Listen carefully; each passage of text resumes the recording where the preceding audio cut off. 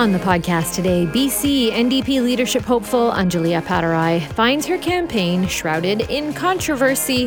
Hamish Telford breaks it down for us. And there are a lot of conversations in BC around helping people with substance abuse with safe supply and injection sites. But we took a different angle on the show and talked to an expert on how to prevent drug use before it starts by having conversations with kids. But first, my guest is the new MLA-elect for South Surrey, Eleanor Sturko. She'll be the education critic for the BC Liberal Caucus. Let's see how she answered the tough questions. Eleanor Sturko is the MLA-elect for Surrey South, and she's taking on the role of education critic for the BC Liberal Caucus.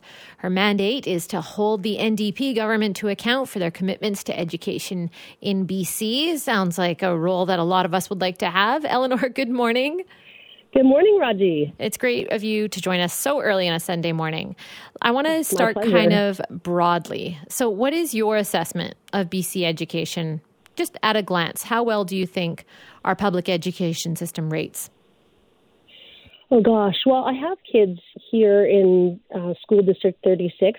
All three of my kids go to school here in Surrey South. I think that, overall, our kids are doing well in schools. But, I would say that some of the recent pressures that are being felt all over the province, including inflation shortfalls, are actually having an impact on our education system. And I want to be able to raise some of those concerns that have already been communicated to me from various school districts so that we can get a hold of the situation before it actually causes any significant damage. And your kids, are they in the public school system or private? They're in public school. They've been in public school the whole time. Okay. And as you look to when you were a kid and you compare to what your kids are going through with District 36 in South Surrey, what do you think has changed that people might not be aware of that we need to be paying attention to in the education system over the years? Well, schools are a lot bigger, I have to say, especially here in Surrey with the influx of so many people. I think the estimates where we grow by nearly 1,000 people a month in Surrey. So, there's a lot of pressure on the education system. As we've learned more, I think, about the importance of supporting youth and children and about the benefits of having, for example, education assistance in the classroom and expanding programs that help people with disabilities and children with learning disabilities. I think that there are a lot of pressures on the education system that we need to make sure are well funded so that all children have an opportunity to reach their full potential. And I'm getting a lot of emails to ask you about health measures in schools this fall. Are you satisfied with what the BC NDP has laid out for safety given COVID-19 this fall? Well, I plan on making some appointments probably this week to talk with, for example, BC Teachers Federation, talk with other educators, talk with people working in the school districts, because I want to find out how they're feeling about it. I actually have been quite comfortable in terms of my own family with masking, hand washing measures, doing the distance between desks and making sure, for example, two of my kids are twins. And so during the pandemic, our kids were kept in the same classroom to minimize the contact when they were in cohorts. So I think some of the measures that have been done have been good. But of course, it's about listening to what's happening in the classroom. I don't have a front seat view to that, even despite having kids in school. And so I want to talk with teachers. I want to talk with all the education system to see how they're doing and what their assessment is of the situation. And are you satisfied with air filtration in BC classrooms and where the province has left that? Well, one of the things that's really concerning, and I know a lot of parents share this concern, is the number of portables that we continue to have in the education system. We were promised here in Surrey South that we would have less portables, which actually have a completely different air system. A lot of them are older. Children have to go outside if they need to use the washroom or have to travel outside if they want to use the library or gymnasium. So, in Surrey alone, we actually, instead of decreasing, as was promised by the NDP, we've actually increased by over 100. So, and with some of those aging portables, there are different types of concerns that can come along with that. But again, I think I need to, I haven't even been sworn in yet, but there's a lot of work for me to do because I do want to hear parents' concerns. I want to hear from educators and see if there's more that does need to be done to make sure that our children are safe in the classroom. Some listeners are suggesting that the BC Liberal relationship with teachers needs to be repaired or improved. How would you go about that? Yeah, I would agree. I was doing a lot of background reading and looking at our historic relationship with teachers, and I do agree. I think it needs to be repaired. Part of that is, from my point of view, I need to understand past decision-making that was done by our BC Liberal government, but I do want to reach out to the BC Teachers Federation. I want to make sure that we begin a brand new relationship so that, we repair the trust that perhaps hasn't been there as a result of past bargaining, and I want to make sure that we move forward in a positive way. I really do have the best interest of students and their families and teachers and educators in mind when I take on this role. I see a great importance, even in terms of some of the social issues that we're facing in our province. We need to begin at an early age with our support for youth and children so that we can, for example, support kids so that we don't have another generation of people succumbing to the opioid crisis, for example. So I want to make sure that we build a strong and trusting relationship between teachers and BC Liberal opposition, because we have so much work that we need to do to support youth in the province. Eleanor, I'm glad you mentioned the opioid crisis, because the number of deaths that we heard from the coroner's report for July was just staggering, with almost 200 people having lost their lives to the overdose crisis. Your background is in policing. What do you feel about that makes you a good fit to be the education critic? Well, part of it is having worked in the schools, in my role as a police officer, but also, I've been invited in as a speaker many different times just to talk about, growing up and, basically navigating school myself as a youth and then finding my way into adulthood. And I think, knowing that a lot of the issues that individuals have experienced with trauma in their lives, with feeling disaffiliated from family or not having a sense of belonging, can contribute to people looking to either self-medicate with either drugs or alcohol, or to, maybe associate with people involved in a criminal lifestyle. And I think that it's important that we support the education system with things like counselors for schools, with education assistants, with programs, with things like the wraparound programs that are providing meals and school supplies to children that may not otherwise be able to afford those things. Those are all important things that we can do in our community to help avoid some of the social issues, or to at least support people as they're growing up. And, we can't ever sort of downplay the connection between growing up and being well supported and then being successful later in life. And I think, having seen sometimes some of the youth that I have worked with over the years who struggled in school, struggled with their support systems outside of the school, I think that, and then seeing them, become involved in a gang lifestyle or with crime or suffer from addictions, is actually giving me a lot of incentive to make sure that we're looking at the supports that are in place and making sure that kids get what they need to have a successful, future. Okay, Eleanor, we'll have to leave it there. A lot of work ahead for you. We'll be watching it all very closely. Yes, thanks. I'm very excited about this role. Thanks again for your time. Okay, take care.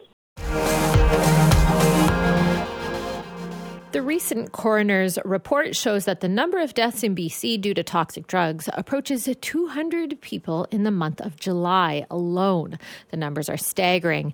And while a lot of attention has been paid to how to help people who struggle with substance abuse, today on the show, we're going to talk about a different angle. That's how to prevent that drug use in the first place with young people through conversation. Joining us on the line now is adolescent medical expert, Dr. Dolly Klock. Good morning, Dolly. Good morning, Raji. Thanks for having me on. Oh, we're so pleased that you came on to chat about this very important topic with us. Let's get right into it.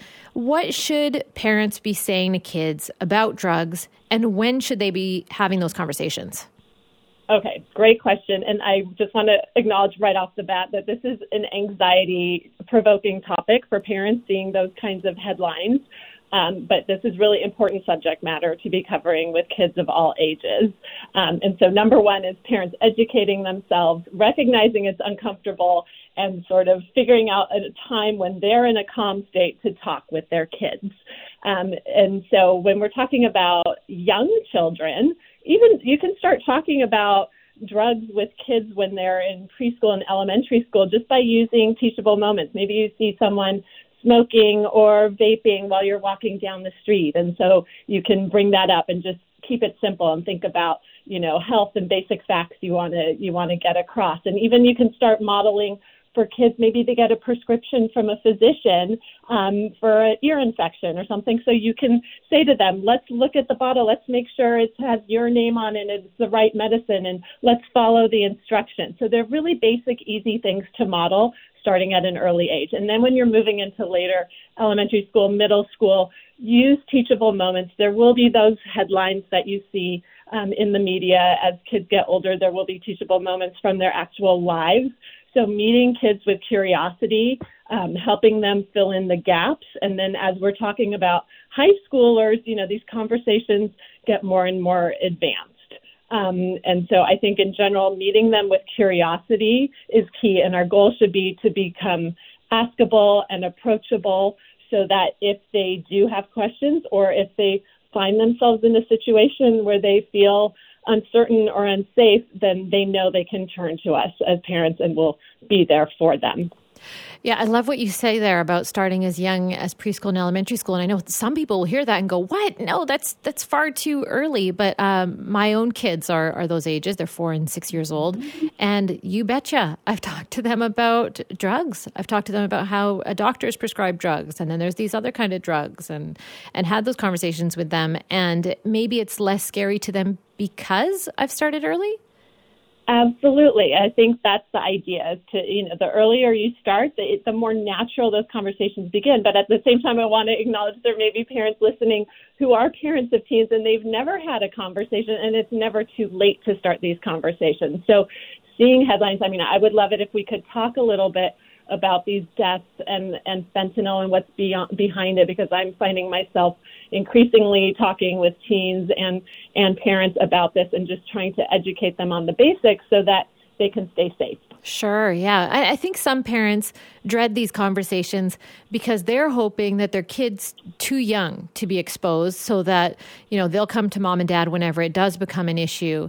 So why is it important for trusted adults to be the ones to initiate these conversations with teens and tweens? Well, tweens and teens, the more that they can get the facts and hear those facts from trusted individuals like their parents and their teachers, the more likely it is that they will make healthy choices. All teens, sometimes make impulsive, feel-good choices. These things happen, but the more we can do to educate them, the better. And so what I'm encountering, and I'm based in Los Angeles, is, when we're talking about these drug deaths, this is what everyone's hearing in your country and mine, and this is largely being driven by fentanyl, which is finding its way into the illicit drug supply. And oftentimes when I'm hearing about teens who have died or gotten sick, it's many times they've been taking pills that they think are something else. They think they're taking a Percocet or a Xanax or an Adderall, but not knowing that what's in the drug supply currently are fake pills, and that according to the DEA, 2 out of every 5 fake pills have a potentially lethal dose of fentanyl. So it's important for them to know that. It's important for them to know that if they're getting pills or drugs off the street or online, that they've connected with a dealer, or even from maybe the dealer might be another high school student, right? To just know the risk that's there. And doctor, what about when parents say and do the right things? They're educating their kids as much as they can. They're having these conversations, and still the kids, being kids, remain curious. They think that they're invincible and that the parents are overreacting. Then what? They do. And this is something that happens. So I think what we need to do, again, is use those teachable moments. Sometimes, kids get into trouble in ways that might affect their health. And hopefully, if they survive it, there's more important conversations to have.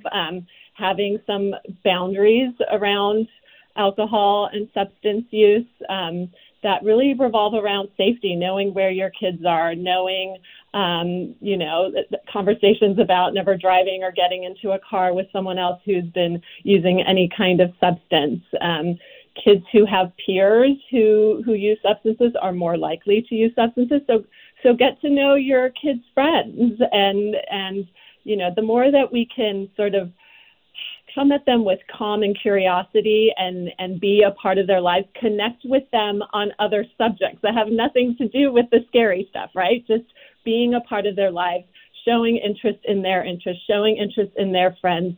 The more you do that, the more they'll let you into their lives, and hopefully we can have more of these conversations. That's such a good point. I'm also curious about what role you think teachers and schools should be playing when it comes to harm prevention from drugs. I think they should be playing a critical role. These are great conversations to be having in all of our schools. I'm currently talking with some schools about, making sure they have Narcan, which is the reversal agent for drugs like fentanyl, having that on campus to make sure that if there were, God forbid, an event at school, that they can call 911 and help in the meantime with potentially life-saving medication. We must have these conversations. This is not a question. It's absolutely a must. And there also seems to be a movement of abstaining from booze because of the recent data on alcohol's harmful effects. And you see that amongst adults who are voluntarily going alcohol-free. What's your opinion on teaching kids just abstinence from harmful substances altogether? I think that just like with sex education, abstinence should be part of the conversation. I don't think that should be the only emphasis, because it's just, I don't find that that's realistic, and you sort of lose your credibility as an educator if that's the only thing you're talking about. So again, the more we can educate kids to understand about all different substances, what the potential risks are, both in the short term and with long-term use, risks of addiction, all of that, the more likely they will to make safer choices. Okay, we're going to have to leave it there, Dolly, but thank you so much for giving us your time today. Thank you for having me. Have a wonderful day. Well, some investigations now swirl around the NDP leadership campaign for Anjali Appadurai. The party and Elections BC are investigating an environmental group's involvement in the campaign. Here to break it down for us is Hamish Telford, a poli-sci prof at University of Fraser Valley. Hi, Hamish. Good morning, Raji. Okay, now this is a kind of complicated story. So Dogwood, the environmental group in question, is in hot water for trying to recruit voters for Anjali Appadurai's campaign. Can you help us understand the contentious part of this? Sure. Well, campaigns are regulated by Elections BC and by parties, but in this case, Elections BC. And there's very strict financing rules about how much people and organizations can donate to candidates. And the limits are, I think it's about $1,600. So you could write a check for that, or you could make what's called an in-kind contribution for that amount. So the allegation here is that Dogwood is effectively working on Appadurai's campaign, and that they are contributing more through these efforts than the maximum allowable $1,500 or whatever the exact figure is. Now, Dogwood, for its part, says, no, we're not doing anything wrong. We checked with Elections BC. We are just communicating with our members about this opportunity that exists. And we're not working on her campaign, nor are we endorsing her as a candidate. So Elections BC has to sort out which of these allegations is correct. Okay, so Dogwood's accused of effectively donating to Appadurai's campaign by using its resources, not necessarily by making a monetary donation, but to try to encourage people to sign up for the NDP memberships and then vote in the race. So they could be accused of violating rules around third-party contributions. Is that correct? That's right. And this is the same sort of thing that got Patrick Brown in trouble with the Conservative Party during his leadership campaign. He had a volunteer on his campaign, evidently, who was being paid by another entity, and that was deemed to be a campaign contribution. Okay, so Dogwood admits that they sent emails to their own membership, but are they not allowed to communicate to their own membership? They are, and they say that they checked with Elections BC about what they were allowed to do and not do in relation to this campaign, and they say that they are following the guidelines that they received. Yeah, I did come across that. Well, then what aspect of their help would be the bit that's contentious? Which aspect of that crossed the line? That it's that they are in effect working for her. Yeah. That they're not just sort of communicating, right? If they were just sort of communicating opportunities, they're two candidates in the race. True, fair enough. They're not directing anyone to the other candidate. Their messaging to their own members is very skewed here. Okay, so then what would they have been allowed to do? Like, where should they have stopped? I can't really say. I can't. I'm not a lawyer here. I can't decide for myself whether they've crossed the line or not. And I'm not sure that anyone can. We're just really going to have to wait for Elections BC's ruling on this one. Yeah, I did come across Kai Nagata from Dogwood saying that they believe they're doing everything totally within the rules. But in your view, do you think the candidates themselves, I know you can't speak for Anjali Appadurai, but do you think in general that the candidates are aware of political contribution rules? Yes and no. She has jumped into this race relatively late. She's not been involved in elected politics, so it's a steep learning curve. And I wouldn't imagine that she or any other candidate has learned all of the rules masterfully. But this is why you need to hire lawyers and others on your campaign who do have a detailed knowledge of these rules and to ensure that the campaign follows them. The candidates themselves have a lot of other things to do. Sure. In terms of campaigning and getting their message out. And, I would say that there's nothing sort of necessarily unusual here. The name of the game in leadership races in Canada is to sign up as many members as you can. And it's a frantic sort of process. We saw in the federal Conservative race, Pierre Poilievre signed up hundreds of thousands of members and crushed his opponents. And in a short race like this, it's all very frantic, and you work your networks as best you can. And in most campaigns, there have always been allegations of wrongdoing. In this case, we've got a couple of more serious allegations, or at least one serious one, the involvement of Dogwood. Yes, you're right. They're frantically trying to work their network as best they can. David Eby would be doing the same to whatever extent he could. But Kevin Falcon has come out saying, you've probably caught all this, that it's weighted unfairly to criticize Anjali Appadurai to basically help buoy David Eby to the top. What do you think of all that? Well, of course, Kevin Falcon is not a neutral or objective observer here, right? He's trying to stir the pot. But I would say the NDP have a dilemma on their hands. There have been allegations of wrongdoing here, in some cases serious wrongdoing, and if that is proven, then the NDP is going to have to decide what to do about it. And I imagine they could impose a range of sanctions on Appadurai. We saw, of course, the federal Conservatives kicked out Patrick Brown from their race during the summer, and the Conservative Party received a certain amount of blowback for doing that. I think the optics here of kicking Anjali Appadurai out of this race would look terrible.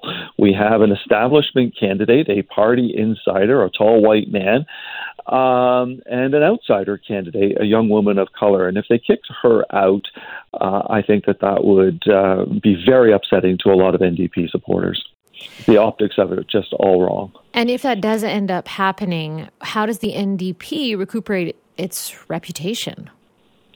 Well, it's going to be difficult to recuperate its reputation, and it also gets David Eby off to a terrible start. It tarnishes his victory if the only other candidate is kicked out of the race, and he then sort of goes on to be acclaimed. There will always be that question mark or asterisk beside his victory here, and gets him off to a terrible start. Leadership races within parties are so hard for this reason that you just lay out, because they seek to discredit a member of the party, and then what happens if that member ends up winning or losing? It just kind of ends up looking bad for everyone. So what would be the best tactic forward for the NDP in treating this so that regardless of the outcome, they look okay? Well, depending on what is finally determined, both by the party investigation and Elections BC, there may be nothing, right? She may have been found not to have done anything wrong, but assuming that wrongdoing is found, especially in the case of Elections BC, I think that the party is going to have to think very carefully about what sort of sanctions they impose, and not go to the last resort sanction immediately and throw her out. They could just bar some of the people that she signed up, saying those are not properly signed up members. They could fine her campaign. I think there are a range of options here that the party could consider. All right, Hamish. Well, we'll have to leave it there. Thank you so much for giving us some of your time today. You're most welcome. Thanks for listening to the Weekend Mornings with Raji Sohal podcast. Be sure to subscribe wherever you get your podcasts. And you can listen to the show live on 980 CKNW from 6 to 9 a.m. every Sunday. Have a great week.